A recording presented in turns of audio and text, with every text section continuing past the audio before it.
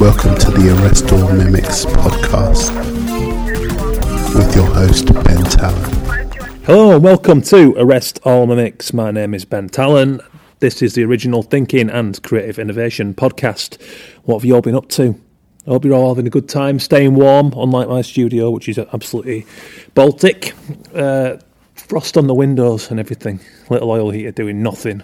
Absolutely nothing. 6 jumpers and a hood and gloves. Ridiculous. Anyway, we won't go on about that. The weather is cardboard testing pads. Is that the right word? Don't know. And overfilled carrier bags. Yes. So we do the weather on Arrest All Mimics. Ongoing segment, doing it a little bit differently because I used to bang on too much about the real weather, which I kind of just contradicted myself and did before that weather. Anyway, let's not get caught up on that. Nick Chubb, last week, did you enjoy the show? I hope you found it interesting. We were talking about the modern portfolio and what that represents in 2016. Heading into 2017, of course, Christmas coming up. I'm going to be doing a bit of a Christmas special with Lauren Goodland, December 20th episode. Episode 51. She's awesome. Cardiff and Newport-based designer and also an illustrator, and she's done an alternate run of Christmas cards. We're going to be chatting about those and what it means and how designers can use Christmas as a good kind of time to stay abreast of things, get in touch with their clients, keep people in the loop and see how all that's going on. So that's coming up next week. But first and foremost, it's the big one. It's episode 50 today. Thank you all so much for all the heavyweight support and getting me this far. Can you believe that? I've been doing it over a year now, and I can't believe we've reached the 50 episode milestone. I never really thought about how long this was going to run too much when I started it. It was a bit of an experiment, a new thing. Broadcasting, recording, editing, all that stuff is all new for me. So I really never thought we'd get this far, if I'm honest, deep down. I had ambition for it, but you just don't know what, you think, am I going to run out of guests, run out of angles? Who knows what's going to go on? Is it going to get in the way of your work? But as things go, I absolutely love doing it. It's a great pleasure to do this every week, to meet interesting, fascinating, creative people and hopefully create this archive of motivational, inspiring material with all these exciting creative professionals. Let me know your thoughts. How have you found the show so far? Where would you like to see it go? Who would you like to see on the show? Your feedback is paramount. Social media's been great. I'm always getting people tweeting about previous episodes, about who they'd like to see. It'd be cool to get a few more suggestions. If you've done something cool and you want to come on the show, let me know. It's happened a few times where someone's gone, look, I've been doing this thing. Let me know if you think it's worthy of an interview, and sometimes it is. So, get in touch. Want to know what you're up to. Want to feature all this exciting stuff and just show how many different ways we can use our minds to create beautiful stuff. So, thanks to my sponsors who have been absolutely pivotal in getting me this far. It would have been nothing without the input of Illustration Limited, my agency. You can check them out, illustrationweb.com. They helped me get it off the ground. It was partly their idea. I sat down with Harry Lyon-Smith, the managing director, and said, look, I want to continue this media stuff. What do you think? And he knew I was a talker, so he said, podcasts. I listen to loads. I know you listen to a few. We'd had this conversation in the past. Why don't we look at doing it together? So he helped me get it off the ground. They've been absolutely crucial ever since. So you really should go and check out their amazing roster of over 200 artists and illustrators, set designers, fashion designers, you name it. Go and check it out. All sorts of specialisms and versatile people on there, everything you could need in the world of illustration, animation, and the rest of it. So thanks so much to those guys for helping me do that. And then it was Heart Internet came on board. Heart sponsored the .London inaugural the .London Awards, and I managed to somehow on my own win Creative Agency of the Year. This beginning of this year, actually, which was a huge buzz. So much cool support from people who follow my work, and Heart Internet, one of the sponsors. So I got chatting to Nick Leach on the night, who was on a previous episode. You should go and check that out. It's on Winning at the Internet. And his company, Heart Internet, came on board with the show. They liked what I was doing. They wanted to get more involved and support the creative industries. So there they are, providing hosting, SEO tips. They've got so many good tools for getting your Google ranking boosted basically, to say it archaically. They'll tell you more on the tech side of what they do, but everything digital, everything internet, hosting, SEO, all that kind of stuff, go and check them out. They're really, really great. Loads of tips on their website, on their YouTube for improving your own stuff. And they give us little tips every week, so although we talk about the show soon as we're on episode 50, it's been a real learning curve for me to push something that's not just about me, which is what happens with your own social media channels inevitably. It's been nice to have to think about a show and the people that I'm representing as guests and that are giving me the time of day to chat to them. So it's great to look at the different angles within their work and think how I can sell them. It's a nice kind of little marketing crash course in a way. So it's not been going too bad. We're approaching 1,100 on the Twitter now. It's building all the time. Followers and numbers are going up, the listener statistics are getting better, so there are so many ways you can do it, and it really forces you to think about the many different ways that you can sell a certain episode over a week. So I guess my point for this one is look at what you're doing and how many different strains of marketing potential can you take from any given project, who's involved with it? Can you shout about them? Where's it been seen? Can you shout about that? Where did you do it? Can you champion that also? Can you show the process? Can you show the behind the scenes in the studio? So many ways to stretch what you're doing. So really think about how you can maximize every project. And that's courtesy of my second sponsor, Hearts Internet. And then the third sponsor on board, Printed.com. They've blown me out of the water with their support for this show and the creative industries. They run a great blog where they profile loads of cool design, creative industries, illustration projects every week. And they do it really, really well and really honestly. They're great supporters of this show, and we've got a constant dialogue going on, and they're excited about who's coming up next. They like to get behind that. They were buzzing when I told them about today's guest, Malika Favre, for episode 50, as they are about all guests. So go and check them out for your printed stuff. I use them myself. I use them for the promo for this show. I get flyers done. Very reasonable, great customer service, and great quality, most importantly. Speaking of great printed goods, I was around Malika's place. She works from home, and I was working around there in East London, recording this podcast, having a chat with her, and some of the awesome printed stuff she's got up on the wall, like her previous great jobs that she's proud of, just looks so damn sexy in print. You will struggle to find a person whose work replicates better in print than Malika. So it goes without saying, for someone like Malika who's got a real obsessive nature with her work, as she'll go on to explain later today, it's absolutely paramount that this stuff is shown off in its best possible form. And of course, Printed.com are the guys to make that happen. They do over 90 different products, all different kind of finishes. And they're just great people. So go and check them out, Printed.com, use them. Can't say any more than that. So thanks to those sponsors for getting me to this point. Another thing worth mentioning, Malika won one of the awards at the Association of Illustrators and Directory of Illustration World Illustration Awards 2 years ago, I think it was, 2015. And she absolutely nailed it, and the work just reproduced so beautiful, and it was shown off in the AOI's gorgeous catalogue that they do for the event. And it's worth just giving those guys a little mention too, because the AOI have been doing some great work to spread the love with this show recently, and I'm very, very happy to have them on board, and you really should go and check them out.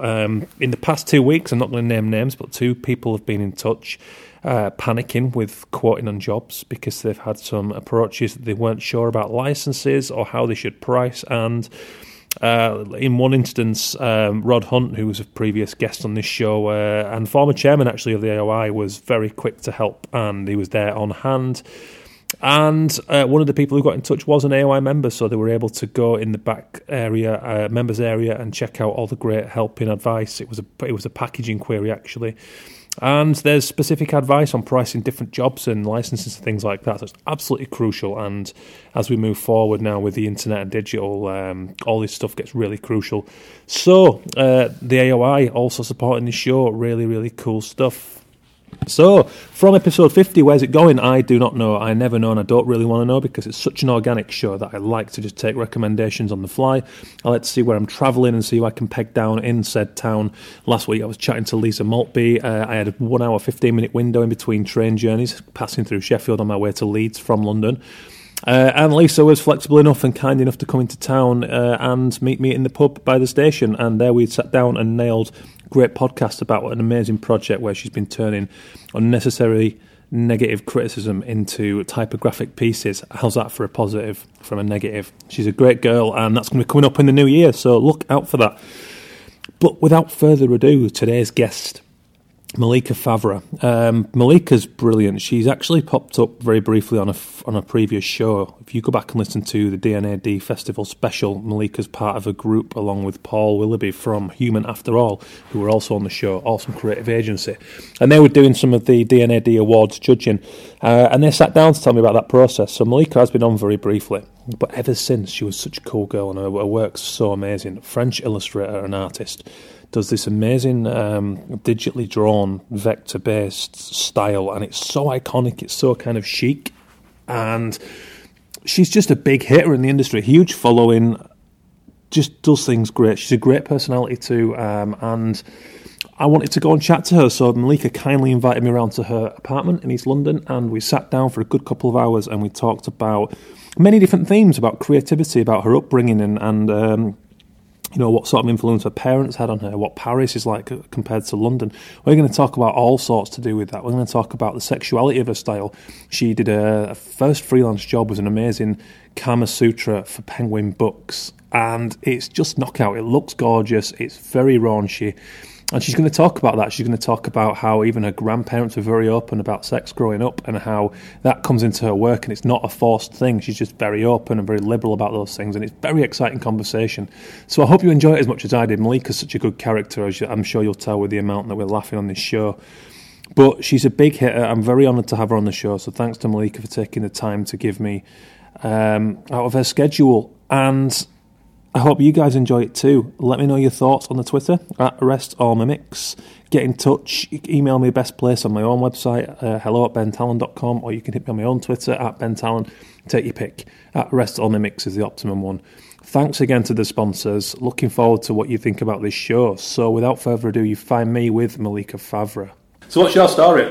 Not in depth, but I'm quite intrigued because I thought, right, okay, because when you said, well, let's do something a bit different, I thought, okay, that's cool, I like that. So I read a couple of previous interviews, and there's one where you were chatting about just about your parents and your background. It was really fascinating. I found I've got quite a funny background. Really interesting, yeah. So is it do you come from a creative family? Yeah, I mean, my yes and no. Like, my mum is extremely creative.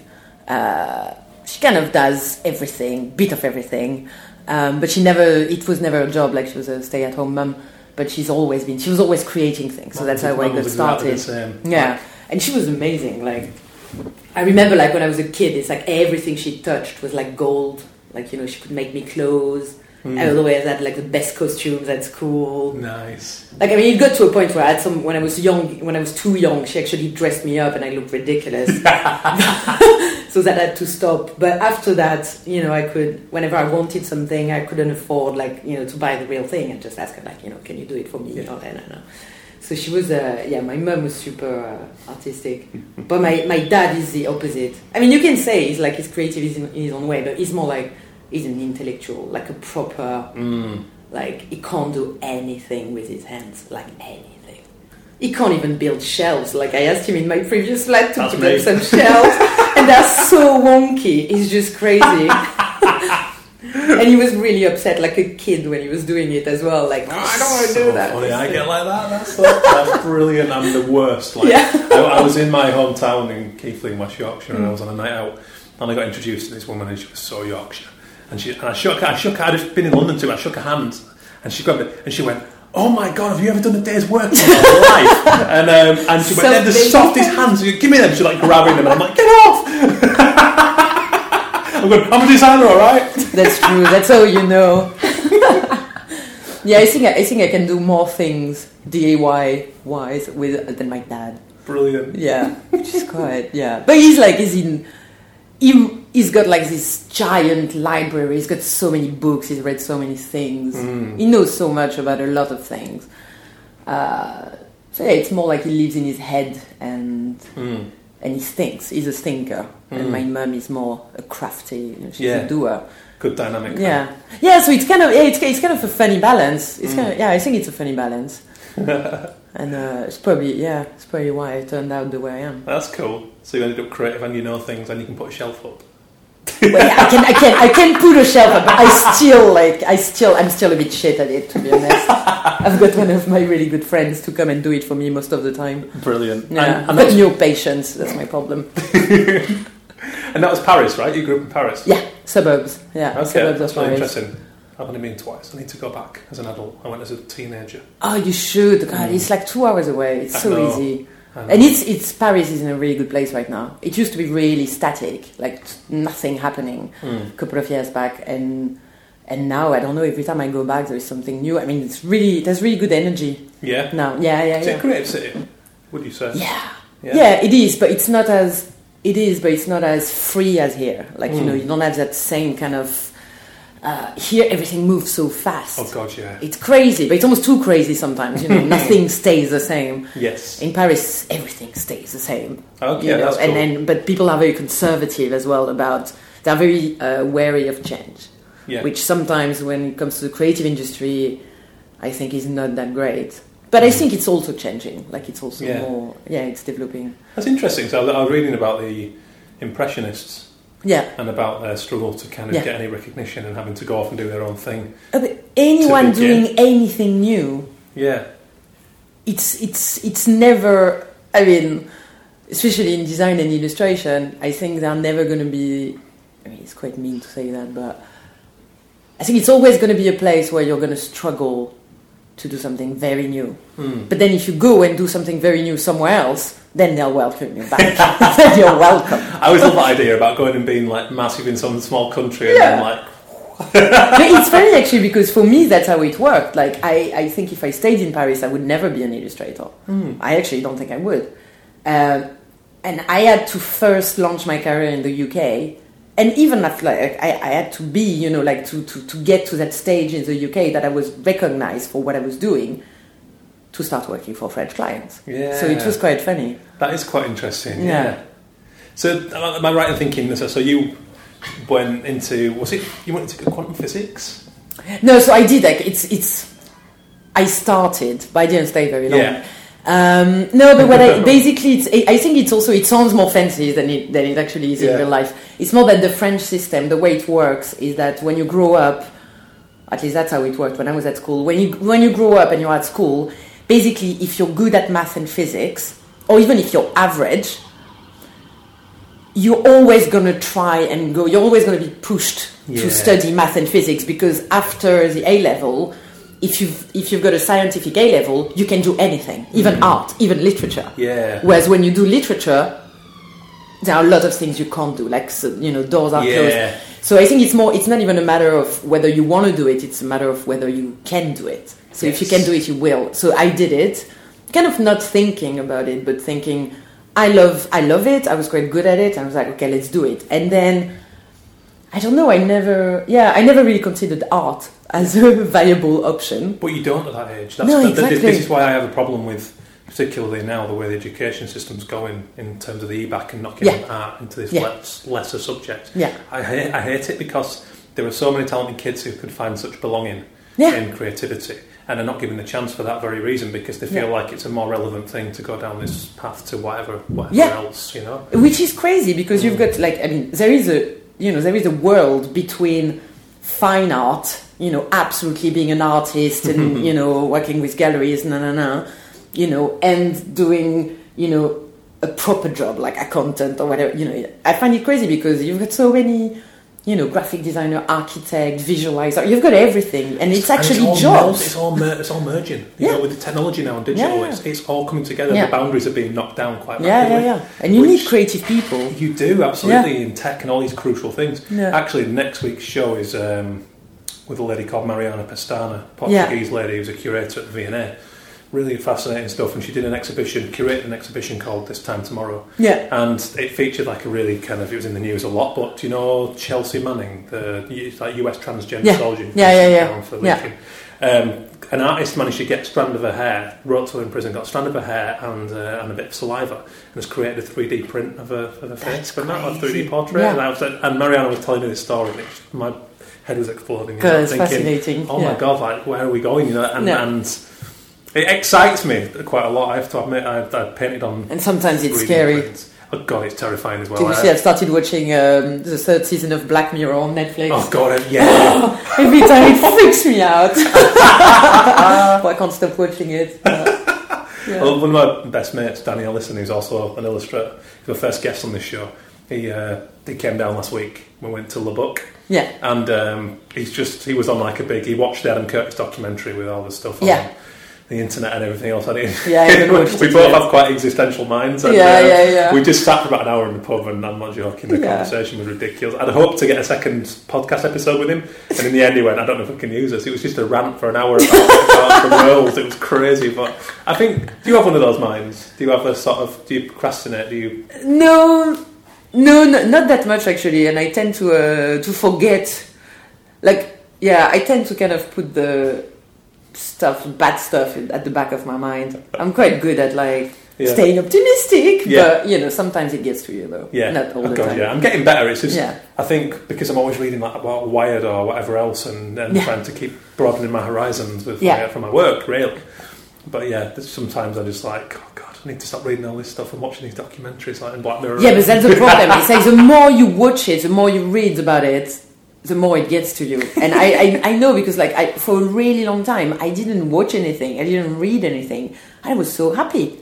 And actually lately I actually got into I should never have done that. I've got a very obsessive personality. So once I do something, I do it all the way. And I started watching all these crime documentaries.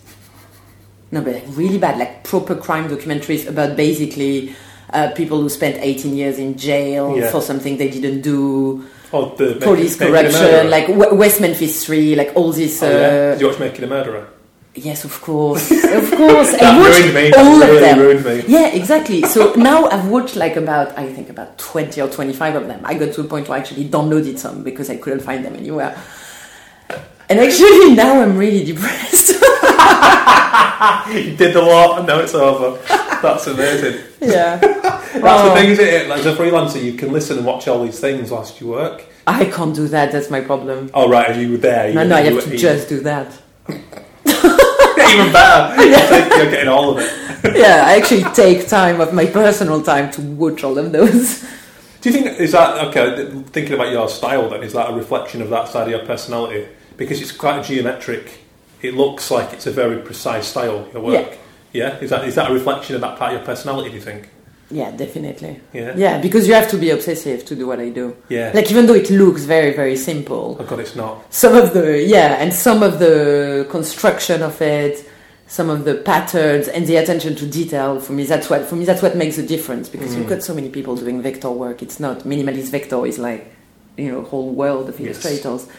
But I know that I can spend easily 2 hours on a curve just to have it perfect or so that's that's part of my personality, I think. I can work flat out for 10 hours without moving. Oh, me too. Yeah. God, yeah. I think when you genuinely your practice of the process, I think it is quite addictive. I'm friends with an illustrator called Charles Williams, and he has a very digital style in the same way that yours is. It's so mathematically correct and obsessive, and I always he's the same thing. He can be just, and the quality is immense like yours. But I just always have visions of them sat in this dark room with time flying by. And it's quite freaky when I work because I work in total silence. Oh really? I can't listen to music. I can't do anything. So I'm basically sitting down in silence.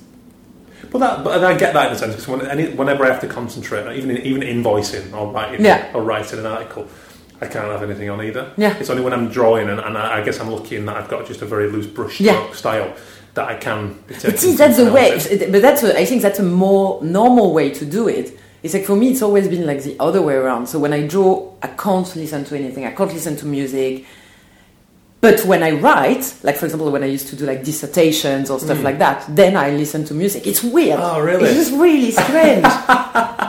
That's really interesting. Yeah, it's really weird. It's a different side of my brain, maybe. I don't know. But yeah. That's brilliant. So how long have you been going now as an illustrator? Freelance, I've been 6 years, I think, now. 5, 6. Yeah, probably 6 years. Are you still enjoying the freelance? Because I know you worked at, remind me of the ages. Airside. Yes. Yeah, I did Airside for 4 or 5 years, 4.5, I think. Yeah. I think I was always meant to be freelance. I think it was it's funny. I think we are all meant to be freelance in the family. It's it's a genetic thing. Yeah. And I don't miss it. I loved it, and I learned a lot, and I'm really happy to have done it this way around.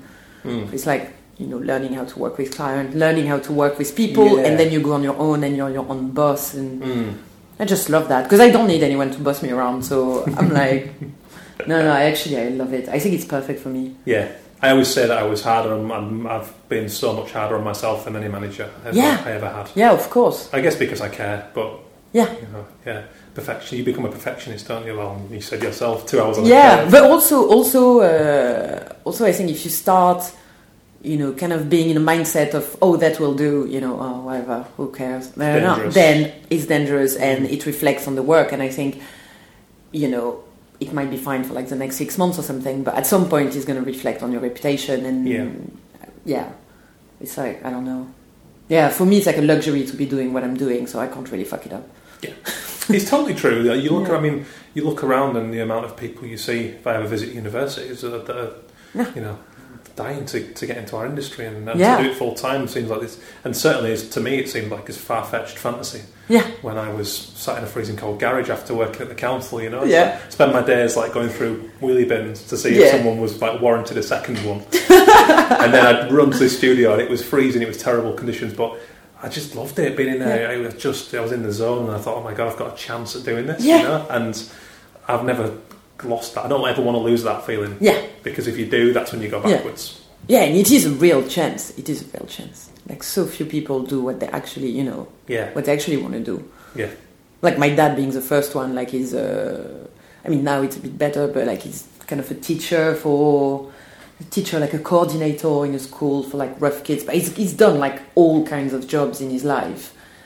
But the truth is that all he wants to do is read, write, do conferences, because he studied theology and he's really into that. There's no job there's no work in that. But so he's like, his whole life is, he would have worked in areas that are not, what he really wanted to do. And I could see, like with him, it was very frustrating, especially having the responsibilities of having kids and so, having to bring, some money home and and I know it's a real struggle. So I think we're very lucky to be doing what we want. Absolutely, It's incredible, really. It's just, did you draw as a kid? All the time. Me too. I loved it. Sitting there drawing footballers, wrestlers, and nothing's changed. Yeah, that's funny. Well, I was drawing naked girls. Really? Yeah. that's brilliant. I love that. But then again, the same thing. Like this was the basis of a talk I did at the design festival. Saying that your childhood play and those little obsessions in your teenage years. Yeah. There's always this weird disconnect. I guess it goes back to what you said about the school thing, about being pushed into this other thing. Still now in 2016, why can people not make that connection between play and passion and profession? It's very weird to me. I find that really odd, especially since you same like going to like after going to a few conferences, listening to some amazingly talented people, a lot of them, like one thing that comes back every time is that what they're doing now comes from something in their childhood. It's crazy. Like I still remember, like I went to India last year for a conference. There was Jessica Walsh, and she was talking how she did this website for Imaginary Friend when she was 8 or something. It's crazy, but like so good. Yeah, and it's not the first time I hear that. And a lot of creative people, I think, their singularity, their originality comes from very deep, and it comes from something that's been developed, over 20 years. Yeah, it's so true. Yeah. Did you kind of, when you're a kid, you don't consciously know why you do creative things, right? I think. No, you just do But do you think you fed a lot from what your parents were doing? I mean, that dynamic sounds really fascinating to me. So I'm just really interested to know how much of you comes from being exposed to that. Oh, I mean, of course, my mum pushed me to draw, very early, but I always loved it. So for me, she never forced me to draw. I was always the one who wanted to draw. Yes. But I think also the fact that we didn't have TV growing up, and that was very, very, very rare, in the 80s. Yeah. So no TV, no video games, nothing digital, and me and my brother, we had to find ways to entertain ourselves and do things. And for me, it was drawing or playing with Barbies, like every little girl, but a lot of drawing. And I think my mum always pushed me, like she always, corrected my mistakes and, tried to make me better at drawing. But I think, like often, like people think like, oh, okay, but, did she really push you hard? And because she was a bit harsh. But I actually think no, because I never felt, for me it was never something I was forced to do. Yeah. And I wanted to get better, and I was drawing obsessively, like every day, and I never stopped. Yeah. Like I was drawing at school, I was drawing like in everything, like, Cool. science class, like German class, like everything. Yeah. When something's so natural and comes out of you like that all the time, you have to guide that. I think that's the same thing. I mean, my parents encouraged always, but only when I showed an inclination. Yeah. It was never, why are you not drawing? I never got asked, why are you not drawing? Yeah. It was only when I showed. There were times when I wouldn't do it for a few months, and I'd be more interested in going and playing football, and that was fine too. Yeah. And through that, that helped my social skills, and you can find benefits in everything. Yeah. But that's really interesting. I had a lady on the show called Carla Paolucci, a friend from New York, really good designer and illustrator, and she said she comes from an Italian-American family, so she's always exposed to these like sassy old Italian women, like grandmas and aunties and things. Yeah. So she's got this fiery personality, which is really, really great. And she said that it wasn't uncommon to go like down to the doctors with her mum, and she'd take her top off and she'd just be covered in marker pen or whatever. Like, she's even made stories about these like artistic outbursts from this kid, and the mum was just like, That's really funny.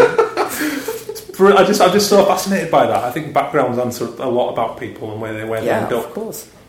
Yeah, of course, and even the tone. Like I know, like the part of the reason why I ended up doing a lot of erotic work is also down to my education.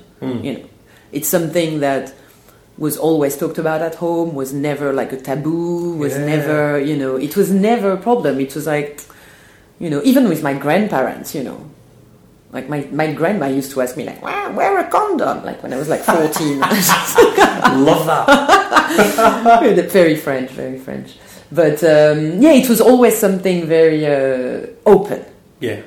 And I think that that had a massive influence on me as well. And approaching my erotic work not as something provocative or trying to break taboos or no, but just as something that was quite natural. Yeah, because you're responding to what's going on to the world around, and there's this thing that is inherent among all of us, I find that really brilliant. You did the Kama Sutra, right? The Kama Sutra, the Alpha Bunnies. I did a few. What a great project. Yeah. It was great. It was great. I loved it. It was my first freelance project. Serious? That was your first one? Proper one. Great first client. Yeah, Penguin first client. That was perfect. Going in strong. Love that. I was so scared when I did that project. I was like, oh, don't fuck it up. I almost did. I was terrified in my first job. Yeah. Almost on the point of tears with some of them. Yeah. You do, don't you? But because you want to do it so bad when you get it. Yeah, exactly. And it's like, fright. and sometimes when it's like super obvious, like when I got the Kama Sutra, because I had already done 2 alphabets before, and then, fair bit of sexy work. I was like, totally up my street. It's going to be a breeze. Like it's going to be so easy. Oh my God, it was the hardest process ever. Yeah, I think I went through like 5-6 rounds of sketches. Every time 3 different ideas. I mean, I thought I was going to lose the commission, to be honest. Yeah. At some point, yeah. You find that, don't you? I find with book projects too as well, they can go on sometimes, and it feels like there's these points where you're like, oh God. But that's my problem with book design, actually. I lose the momentum, so that's why I don't do it. Yeah. Because I lose the momentum, and I think there are a lot of politics involved in publishing, which means that sometimes they make people, very often they make people work in parallel, different illustrator photographers. That's fair enough, but then, once out of 3 times, your cover actually doesn't end up being published, and you've worked 3 months on it, and you're paid like a kill fee. I mean, it's just like the whole. So now I just do it like with very, very specific, like Penguin, of course, like very specific clients, and every time I try to have a tighter deadline, I don't want a job to run over 3 months for like a book cover, because. Yeah. I think I lose the momentum, and it's just it doesn't flow. You do, don't you? Because other things come in, and you get new ideas and inspirations, and you want to go and do something else, and then when this whole thing returns right in the middle of your schedule, it's sometimes exactly. That was once a beautiful job, and now I just don't want to look at it. Yeah, exactly. Had that a few times. But I do it from time to time, but very rarely. Yeah. Like right now, I'm back into editorial massively. Yeah? You're enjoying it again, yeah? Oh, I love it. But I stopped for like years because I started with editorial, then went into more like advertising campaigns. I mean, what pays the most, basically, plus doing my personal project. And I just forgot about editorial. I never had time for editorial. because as you were saying, for The Guardian, it's very tight deadlines. Yeah. And the problem is, like, I was constantly busy. I've never had a week where I didn't have work. So because I was like, you know, I was at 100 capacity all the time. As soon as an editorial brief came in, I just didn't have the time to do it. I thought, like, I'm going to go nuts. So I just stopped. And at some point, I realized I missed it so much. And my best work was for editorial. I found it interesting because I've gone through a similar process. It seems to have crept back in a bit more again recently after like moving in other directions. And the nice thing is now I do a real broad range of stuff, but it's given me this renewed appreciation of the thing that I started with. And like you say, there's a freedom there because often you're given a space and it's like, right, do you, here's the brief. Yeah. And I like the parameters of an editorial brief because it's up to you to come up with this engaging concept a lot of the time. Do you prefer to be given the brief, or do you prefer like to be just given the copy and go, right? Oh, I'm never given the brief. Do you? Yeah. I don't like being given the brief at all because I think it kills what I do. Because what I do is like if someone even draws a sketch, that's the end of it. Because then it becomes kind of realistic, not realistic vector illustration. Yeah. Whereas I think what I do has a lot to do with concept and composition. So if I can't have control over the concept, there is no point for me to do it. And editorial, editorial, I don't think I ever get given a brief. Like, that's what I love. It's like you get given the article. Yeah. Like, here you go, and maybe some initial thoughts sometimes. And that's the beautiful thing. For me, that's its purest form. Yeah. Because you're working directly with the person who's written the article, so there's the love of it from two crafts. Yeah. You know, it's a really nice way to do it, I think. No, I love that. Actually, like a couple of weeks ago, we got an email from this guy, and I love that, where I did like this piece for the New York Times for... which was a great piece to do. Like the article was about, it was called Park Avenue, and the article was about rich wives in the Upper East Side being paid a bonus by their husband, a bit like bankers, depending on how they fulfilled their marital duties, their kids' duty. It's a crazy article. It's brilliant. It's actually true. Wow. Yeah, and down to even the bedroom, how they performed in the bedroom for that year. That is crazy. It was a great article. So I loved doing the illustration for that. And like a year later or something, then someone asked me if they could buy the artist proof. Oh, okay. Of the because I did a limited edition print of it for the writer. And like a couple of days back, she posted herself, like she got it as a present. And cool. I love that when you've got the writer and, the writer, the illustrator coming together. And they really think like it, I think the two things echo each other. I love that. Yeah. I really love that. That's really cool. So, here's an interesting question. And it just dawned on me recently, I should probably start doing this as like a regular question to people. But if everything changed, like the system we're in now, money, everything stopped, clients, what would you do work-wise? I mean, like, what if it didn't matter, if you didn't have to worry about paying rent, whatever else, and you could just go, right, you have a totally blank canvas, no one to create for in particular, what would you do? Where would you go? If everything was free as well, or pretty much, if the system we know now, that being paid to do work, and you were just given all this free time and no real expenditure to worry about, what would you create? I would actually travel. Yeah? Yeah, I think I'd go around. I'd just leave. Just take a backpack. Boop, boop.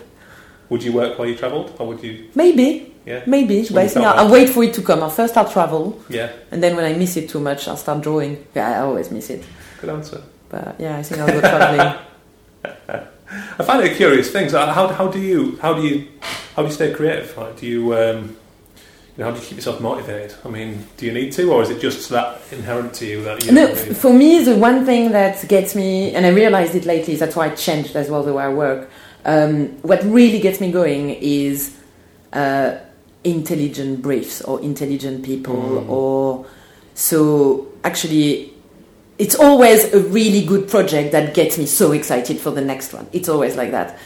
So, like, for example, since I've been working with The New Yorker, I've never been as excited because they're amazing. It's such a good client. They are just amazing. Yeah.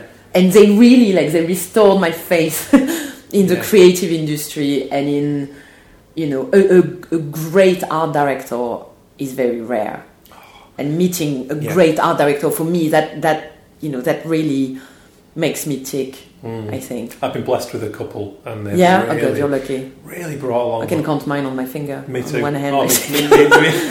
Me too. Like, I mean, to the point where they've, knocked 4 years off my learning time. They've just advanced me on such a level. Bringing their experience and it's one simple idea can just tell you, go, oh my God, when it might have taken me 5 years to arrive at that.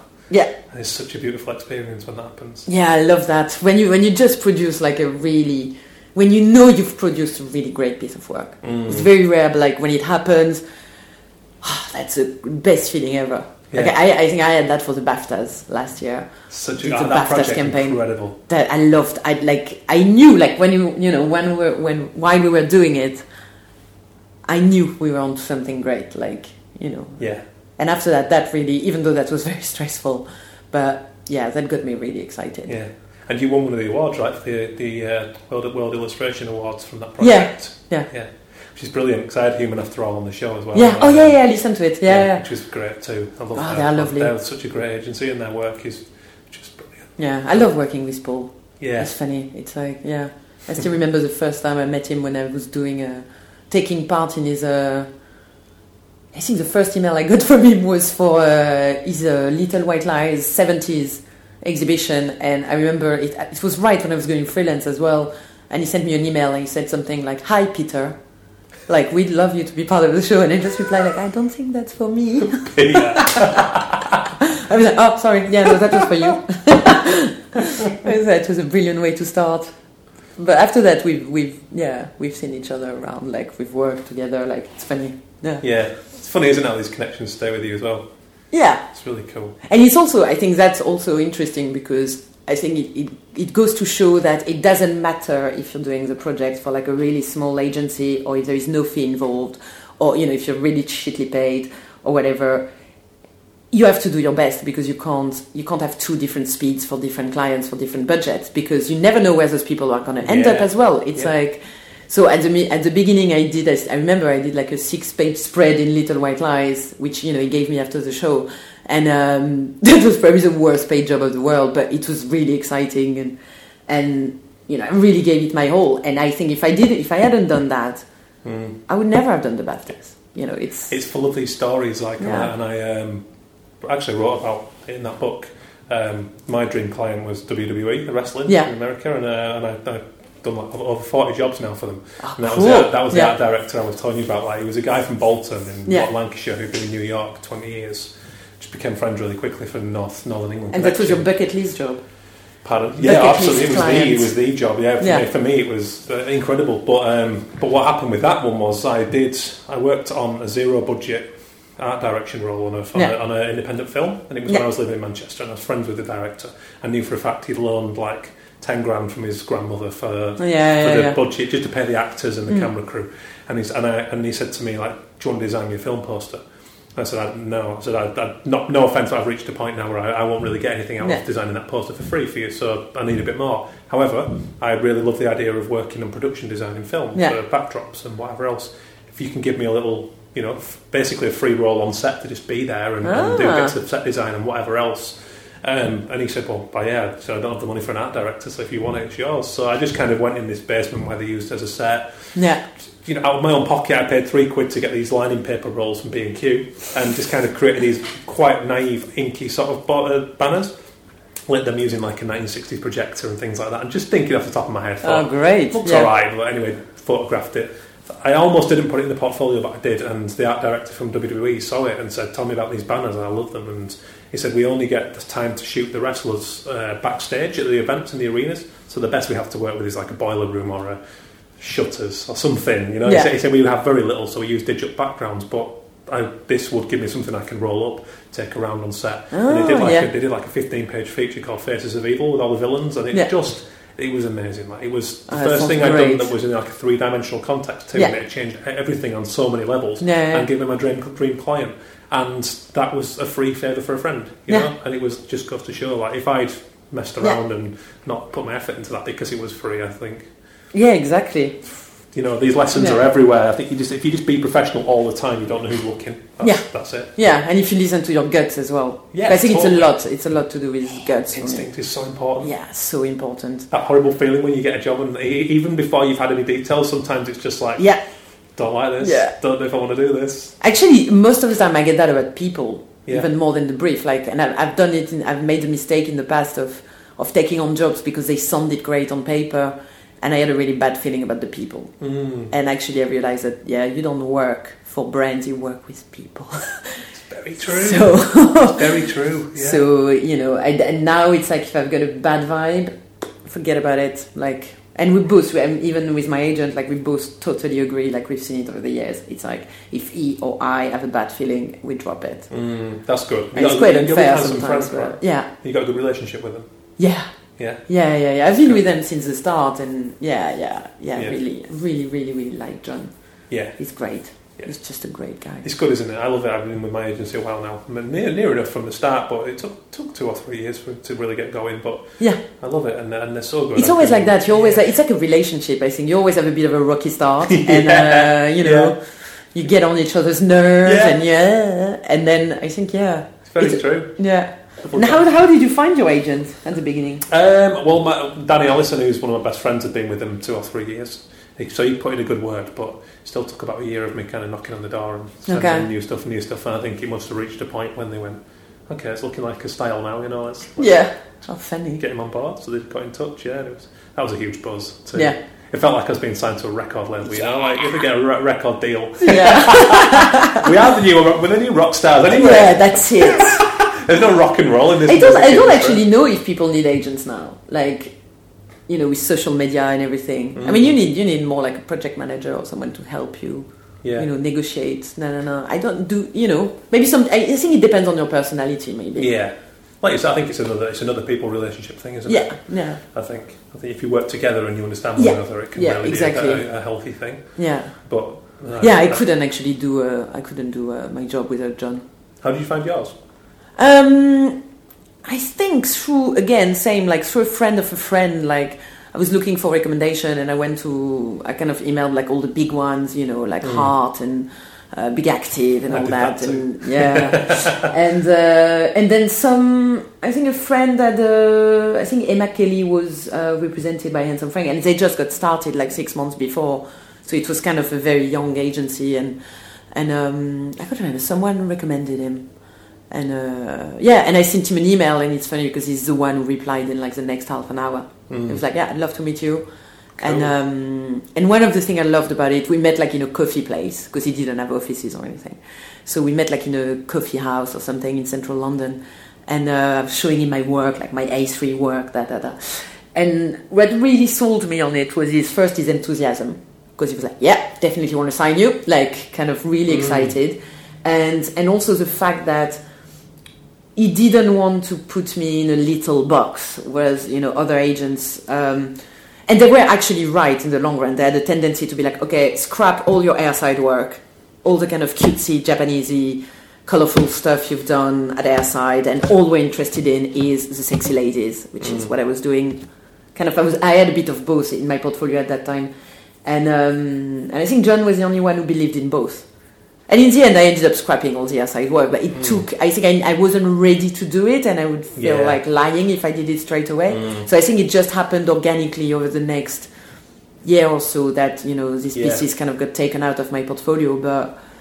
But I like that he saw value in that. I also like that they gave you time to let that organic process happen, because so many people want to rush straight to the end point, and you can't do that with creativity. It's impossible. Yeah, and also sometimes it's like I was really scared back then to only be doing sexy ladies, and erotic things, because that was the most personal and interesting thing of my portfolio. But I didn't want to just do that. And I think if I had started with a portfolio with just this, it would have gone a different way. You might have become typecast really early, and just not done anything else, Which you do have a really cool broad range of subject matter in your portfolio. Yeah, now I feel like there are different things like that. It's all like there is this erotic, sexy thing, and these glamorous ladies, but that's not just. I was blown away by your Bob Dylan New York. Oh, thank you. So good. That was a tight one, tight deadline. Was it? Yeah. Well, I got an email at 2 p.m. Oh, really? Yeah. For press that day. And it had to be delivered like at 8. Yeah. I've just got an admiration of simplicity in black and white often as well, and it's like tick both boxes. Yeah, I thought it was excellent. Like for me, it's one of these. I think because I didn't have much time, I came really instinctively, and when I thought about Bob Dylan, for me, Bob Dylan is in black and white. You know, it's like I didn't even think about it twice. I was like, no. Yeah. Even though I'm a lover for color, you know, a sucker for color. I always put color, but this time I was like, okay, Dylan is definitely black and white. Definitely, yeah, he's a relic in the best possible way. Okay, we can keep going. I'm just grabbing a fag. That's all right. Yeah, it's all cool. Yeah, and Bob Dylan it was amazing. That's why, and also it was the first time for me that the New Yorker the art director for the New Yorker put me on that list of, you know, person to call at the last minute if you need a quick cover, because they didn't know if I could do that. Okay. It was the first time. Before, I always had a lot of time to do my New Yorker covers. So I think she just tried, and you know, she gave it a go, and I probably wasn't the only illustrator doing a sketch for it, and it got picked. Yeah. And then I was like, woo! So now I'm on that list. Nice. Which is amazing. That's cool. Yeah. What a great front cover, New Yorker. That's the stuff that you put on a pedestal. That was my bucket list climb. Was it? Yeah. Nice. That was my bucket list job. New Yorker cover. And it's funny because, you can put it down to luck, but actually it was a real strategy. Not really thinking about the end goal, but when I decided to get back into editorial more, one of the reasons was that I turned down New Yorker briefs too many times last year because I just didn't have time. And when I kind of got tired of doing advertising and realized I was missing editorial, one thing I told myself is, whatever they're going to throw at me, I'm going to say yes. Okay. Because I want to be back into the good graces and kind of, because I don't want them to stop calling me because I'm never available. And so whatever they threw at me, I said yes. Like I even did like small icons for the fashion issue, like anything and everything. I did it, and I think it took me to do like maybe 6 illustration over maybe like 6 months or something.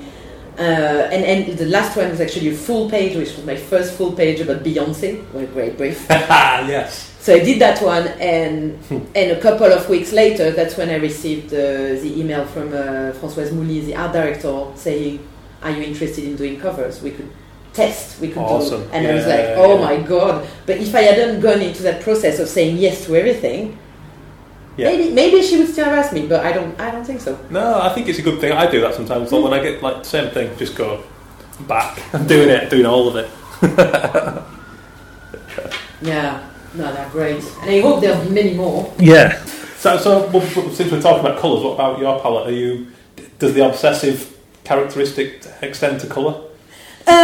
Yes, I'm very, very particular about my colour. Because it's strong. Yeah, and I never go without my Pantone books to see how they are going to look in print and color combination, and also of course I've got my favorite colors that I use quite a lot. I use a lot of red and blue and black and white, but sometimes I have to change the palette just to give a different mood or but I really I think that my choice of color is very, very important, and probably one thing that also sets me apart from other people doing similar things. I think because colors for me are super important. I mean, you're in my flat now, so you can see it's everywhere. Yeah, patterns, colors. Yeah, and used quite restrictively, which is cool, which is nice because it's more effective. Yeah. But I love. I just. It's great. No, your colour is just stunning. Like some of I'm drawn towards like that kind of turquoise. Yeah. So like the pool stuff. Blew me away. Like that was just.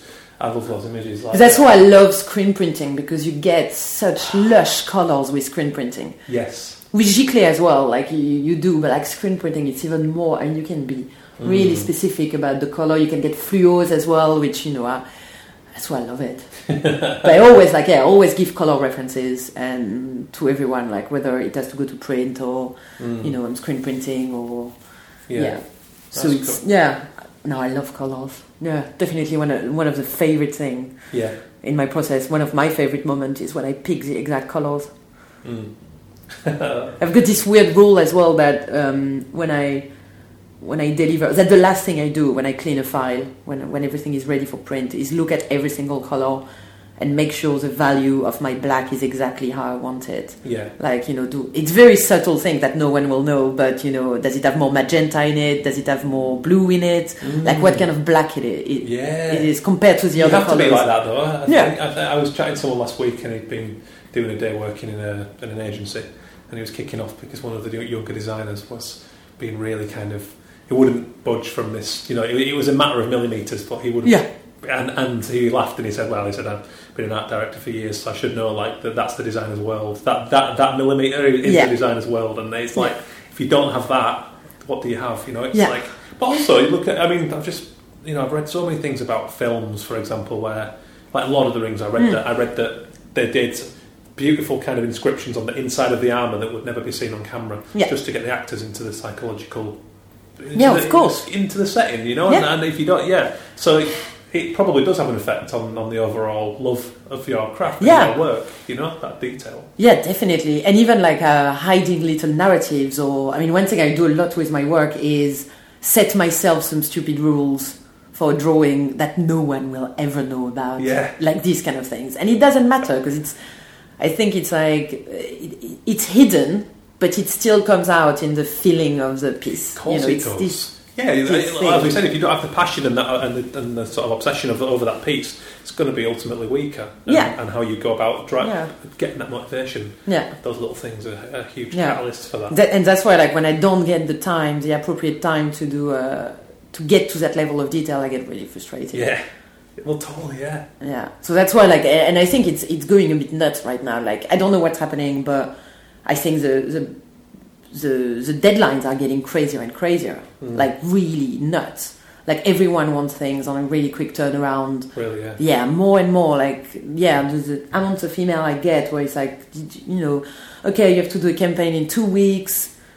It's like 5 illustrations in 2 weeks. Who can do that? Of course I can do something. Yeah, but still, if you're spending 2 hours on a curve, you've got a style that needs the love and care. Yeah, exactly. So it's never going to be good enough. Yeah, and why would anyone want a Malika Favre that's not given that? Because they do. Because they don't care. Yeah. Well, because sometimes they don't see it. They don't see the value in it. They, Do you turn stuff down on that basis? All the time. Yeah. Oh yeah, especially on that basis. Yeah.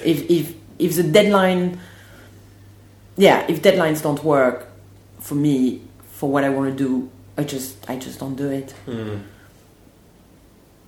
Yeah. Apart from editorial, which is like more, I think it's more forgiving, and it has this kind of spontaneous, it's almost so far, it has the spontaneous thing about it. And also the art directors who commission things on a really tight deadline know how to make it really efficient. It's like they're not going to spend 4 days deciding on whether yellow is going to work for their target audience. Like, it's part of the brief, isn't it? Exactly. Like part of the world. So I think it's more like with advertising work, I'm very, very harsh these days. I'm very. You have to be though, because there's so much riding on that. Yeah. It's such an intense process with advertising because so much is riding on a campaign. Yeah. That you wouldn't want to go through it unless it's right. Yeah, but to be honest, like I find that the good campaigns are very rare now. Like I get very rarely excited by a campaign, by an advertising campaign. Yeah. Because I think like these days everyone takes shortcuts, and it's in order to convince a client. Often what they do is they take a piece of existing work and mock it up on a billboard and show it to the client, and like, that looks cool, doesn't it? Yeah, it wasn't done for you. And then the agency comes back and you're like, so we want exactly the same. You're like, I can't do that.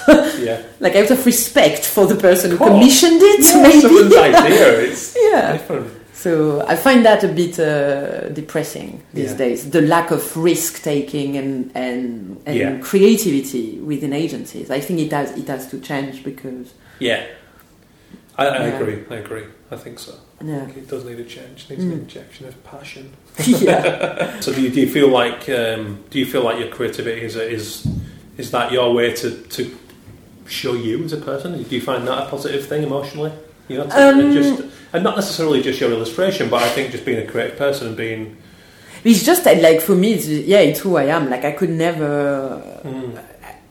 I couldn't do it any other way. Even if I stop being an illustrator tomorrow, I'm still gonna, love, picking furniture, clothes, like put creativity in little things. I think it's just who you are. Like I think so. I think we have that in common in that we're blessed with parents who encouraged and nurtured that. Whereas I come across people who are quite unhappy, friends who haven't had that. It wasn't. Either it wasn't discouraged or it just wasn't there. They had a tough upbringing. And sometimes it wasn't understood as well. I sort of partially feel this responsibility to try and. I mean, it's one of the biggest reasons I do this show. My dream with this show is that in X amount of time I can create this permanent archive of these conversations with all these people that hopefully someone who hasn't had what we had can then dip in and go, oh, okay. Those jokes, those things I'm laughing about, those things I'm writing down on the bus. It doesn't have to be a job, but maybe this can give me some more outlets for my emotions, for my aggravations, whatever it is, for my happiness. It's just... I love that. Whenever I get a silly in-joke with a friend, it can quite quickly become a project that gets national press, and I think that's amazing. Like, I love that is crazy. That those personal quirks can be a beautiful thing, and it just makes me sad. That's why they did the campaign. It just makes me sad that some people don't have access to that or don't know how to channel that part of themselves, and then that gets bottled up, and this is why people become sad because they don't feel like they have a purpose, and I think. So of course, and if you're not doing what you're meant to do, I think it's very... it is very hard. People get distracted, don't they, by this idea of what success is, or this idea of, I should go, like you said, go study something that's more recognised as an academic subject. It's a deep thing, it's a deep issue, but I just find it really interesting. And just as someone who gets out of bed most mornings excited about going to work, I want more people to have that feeling in their lives, And also for sometimes as well, I find that it's important, on the other end of the spectrum, for people to understand that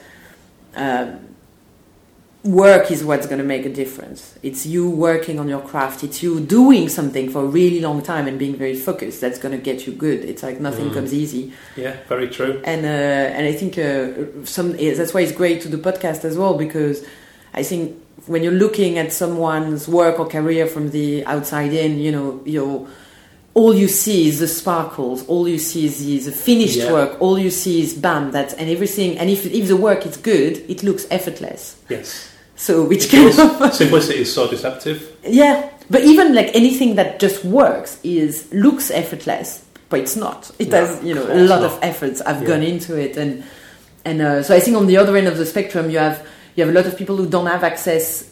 Don't even think that a creative career is possible. And you have people who are on a creative path and are wasting it, and are just not working hard because maybe they got lucky and they had parents that told them you can do graphic design, it's cool, or this, and they do it but not really believing in it. It's almost like you should realize that you're very lucky to actually be able to do an art school. It doesn't occur to a lot of people. There are a lot of people who would never even think about it.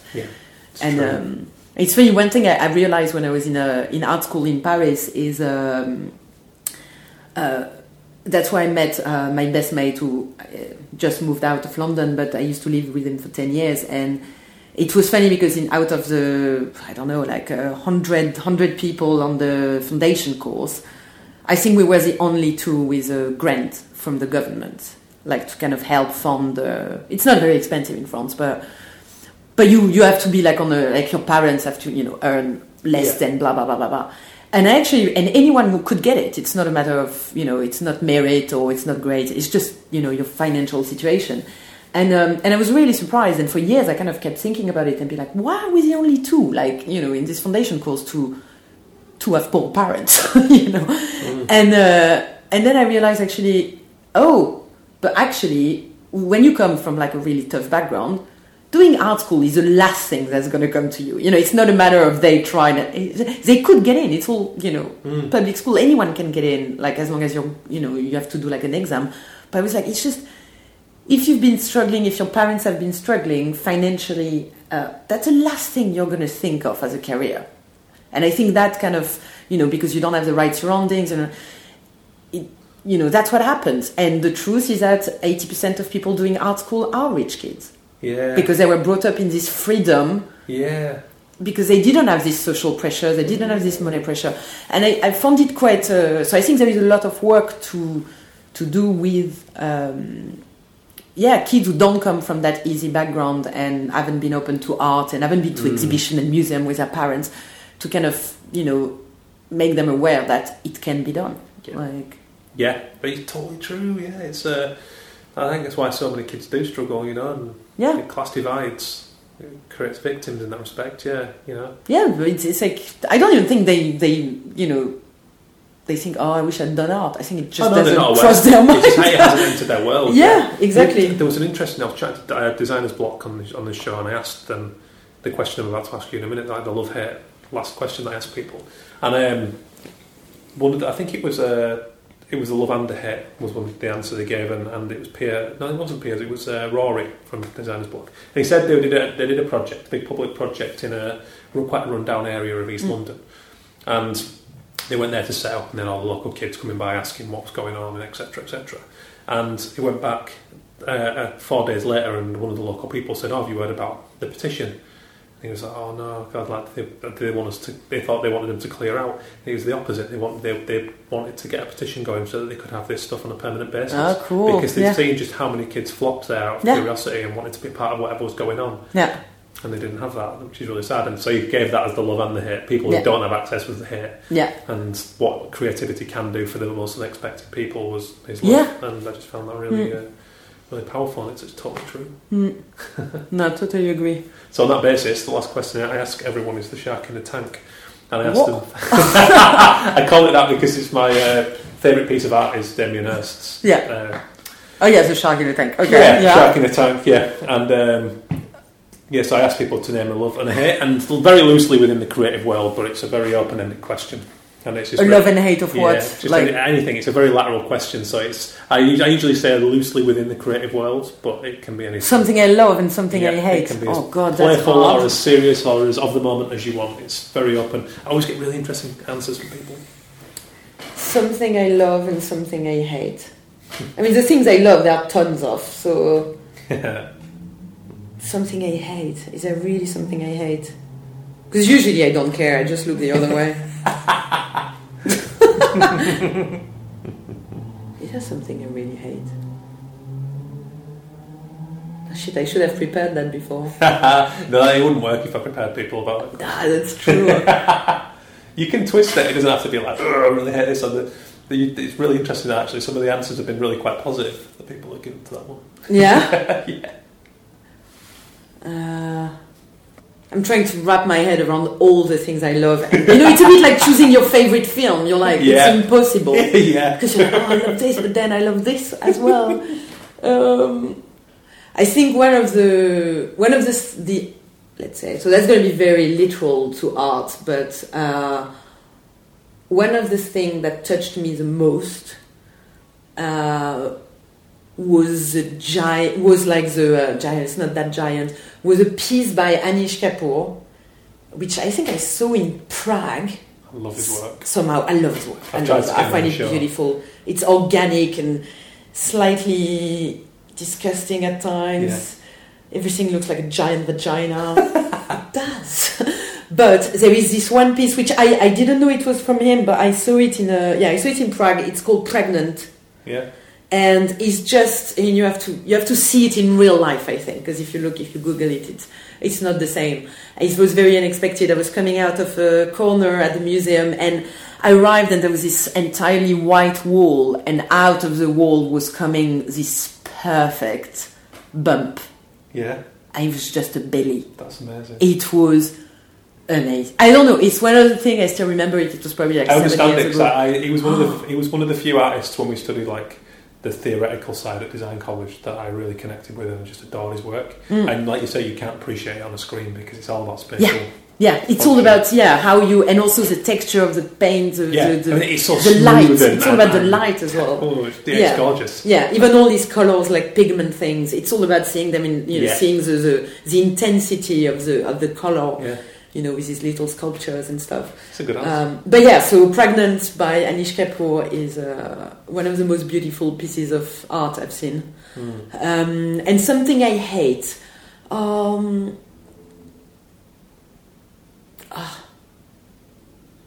don't think there is a lot of things I really hate. No, so it's not going to be a thing. It's not going to be a thing as such.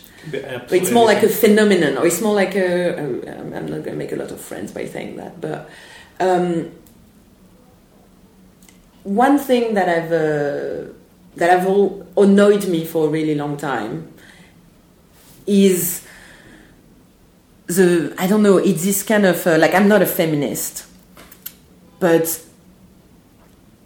like this whole, I was asked a few times to kind of stand up for female in graphic design and this kind of thing, and for me it's something that always got to me because I never wanted to do it. I never thought there was a discrimination like in graphic design. I actually, I don't know, maybe because I've never felt this discrimination. It's never, being a woman has never been a problem for me in terms of graphic design. I think there are way more important ways to fight for women's rights, and I think women are being discriminated in totally different areas, and that these are much more important to fight for than being in graphic design. I always thought that was a non-issue. I find it interesting because I had a lady on the show called Jane Bowyer a few episodes ago, and she'd done a project called Women in Print, and I thought it was good because the project was basically 15 graphic designers in and around the Manchester area, and they'd chosen an inspiring woman to celebrate through their work, which I thought was different because it wasn't necessarily about anything going on in graphic design, but it was using their creative skills to celebrate. And her point was that, particularly in Manchester, you were completely bombarded with male idols, anything from the Gallaghers to the Ian Brown to football, Brian Giggs, everything. And that there were ladies like Emmeline Pankhurst and this whole raft of other ones in the project that were overlooked. And that came off the back of the first ever female statue in Manchester that somebody campaigned for. So in that instance, I thought that was really good use of it. But then, like you say, this insular thing of everything within graphic design about, I get your point, and I think it's really, I think there's because I think there is we still live in a very male dominated world, and I also feel that a female perspective on graphic design or illustration or art is different. Everyone's perspective is different, but there is a sensibility that's different. So I think that's to be celebrated. Oh, totally. That's not a problem. But for me, it's always been this fight of like, let's get more women in, doing this. It can be a bit too aggressive, can't it? Yeah, it's something that's ill-channeled. I think sometimes. You can be more. You can use it way more effectively. Yeah, exactly. And there are and it's good answer. The ones that take the longest are always a really good answer. People are like, funny. And then this bit of wisdom just hits them, and it's amazing. But it's funny because actually there are very few things I hate. Me too. Very few. As I've got older, I just think it's completely wasted energy. Yeah. Negative energy is wasted, and it's just there are always ways to flip things and make it a positive thing. And also like for me, it's things are either crap, in which case they don't even need my hate, or they don't even deserve my energy, or I just don't get them, but someone else will. That's it. Once you start to look at the world from that point of view and think, it's not for me, but I love that guy loves it, and I love why that guy loves it. And you become a much happier person. I certainly have, just from not so things that piss me off. Yeah. There is another thing that pisses me off. That's it. Open the floodgates. Open the floodgates. There is another. Actually, that really pisses me off. That really pisses me off. That gets me going. It's this new trend of hipster, and I'm not criticizing hipster because I'm probably one of them, but it's like this new trend of like hipster series like Netflix series or anything, HBO series, showing hipsters having like completely dysfunctional dialogues with each other, like how is it called, love or like whatever, like I don't know if you've seen that. It's basically now we've got this, you have it a bit in girls, even though I like girls, but like having this anti-heroes as main characters who are absolute douchebags. But it's like usually you've got heroes that's a bit annoying and it gets on your nerves, but there is something that is a bit endearing. But now there is this new wave of series where there is nothing endearing about those characters. And it scares me because I think, actually, the next generation is going to identify to these assholes. And they are assholes. So like there is, and you think, like Love is a good example. I hated that with all my guts, that series. Because because the main girl is obnoxious and awful as a human being, and she stays, at least she stays true to herself, she stays awful and selfish and self-centered until the very last minute. Yeah. And for me, that gets to me because I'm like, what? Like, why? Why? Like, why? That gets to me. Brilliant. I love that. That's it. That's the two things. I love it. Well, that's been absolutely amazing. And thank you so much for your time. That probably pisses me off more than a feminist. Brilliant. What a great way to end it. Thanks, Malika. No problem. Malika's up there with some of the biggest names in the industry right now, the Rod Hunts, the Misleds of this world, of course, who've all been on this show. So you need to go back and check out the archive. 50 episodes to get your teeth into now, some of them two-parters. Lots of different themes, individuals, creative agencies. There's so much learning going on in all these stories that people are giving me their time of day to tell. So I hope you've been enjoying it. I really want to shape this show according to my listeners and the people that are into it. So let me know if you think there's anything wrong. I'm happy to take the criticism. I'm always willing to learn and move on from it. So give me your thoughts. What would you improve? What would you change? What would you add? And what would you take away? I'd love to know that. We're going to be looking for some new sponsors moving in forward in the new year. The old bunch, Illustration Limited, Heart Internet and Printed.com, absolute mainstays. Love having them around. Hope they're going to be here for some time to come. Be nice to add one or two more. If people are up for supporting the show, get in touch or any suggestions on that front. It's been an exciting time. It's been a whole new adventure for me doing this broadcasting stuff. So glad that people are connecting with it and loving it and making their own suggestions. Keep that coming on the Twitter at Arrest All Mimics. Let me know your thoughts on Malika Favre. We've got one more episode before Christmas coming up next week with Lauren Goodland. And after that, there's going to be a 1 week break, and then we're back into the new year with a vengeance, with a load of new guests coming up, brand new way of taking things forward. So, once again, thank you so much for all your support, for listening, for sharing, for reviewing. Go and drop us a review on iTunes if you subscribe on there, if you get a chance, please. Big help. And keep coming back, keep spreading the word. Your support is crucial. You guys telling other people about it is one of the best ways of me getting listeners, so please continue to do that. Get thoughts as well. Who's been your favourite guest? Let me know who your favourite guest of 2016 was, or just the whole history of Arrest All Mimics, and who'd you like to hear from in 2017 and why. Thank you so much, guys. Cheers to those sponsors again, Illustration Limited, HeartInternetPrinted.com. Thanks to everyone for listening, supporting. Check you all out soon. Cheers to Malika Favre first and foremost for today's episode. See you next week.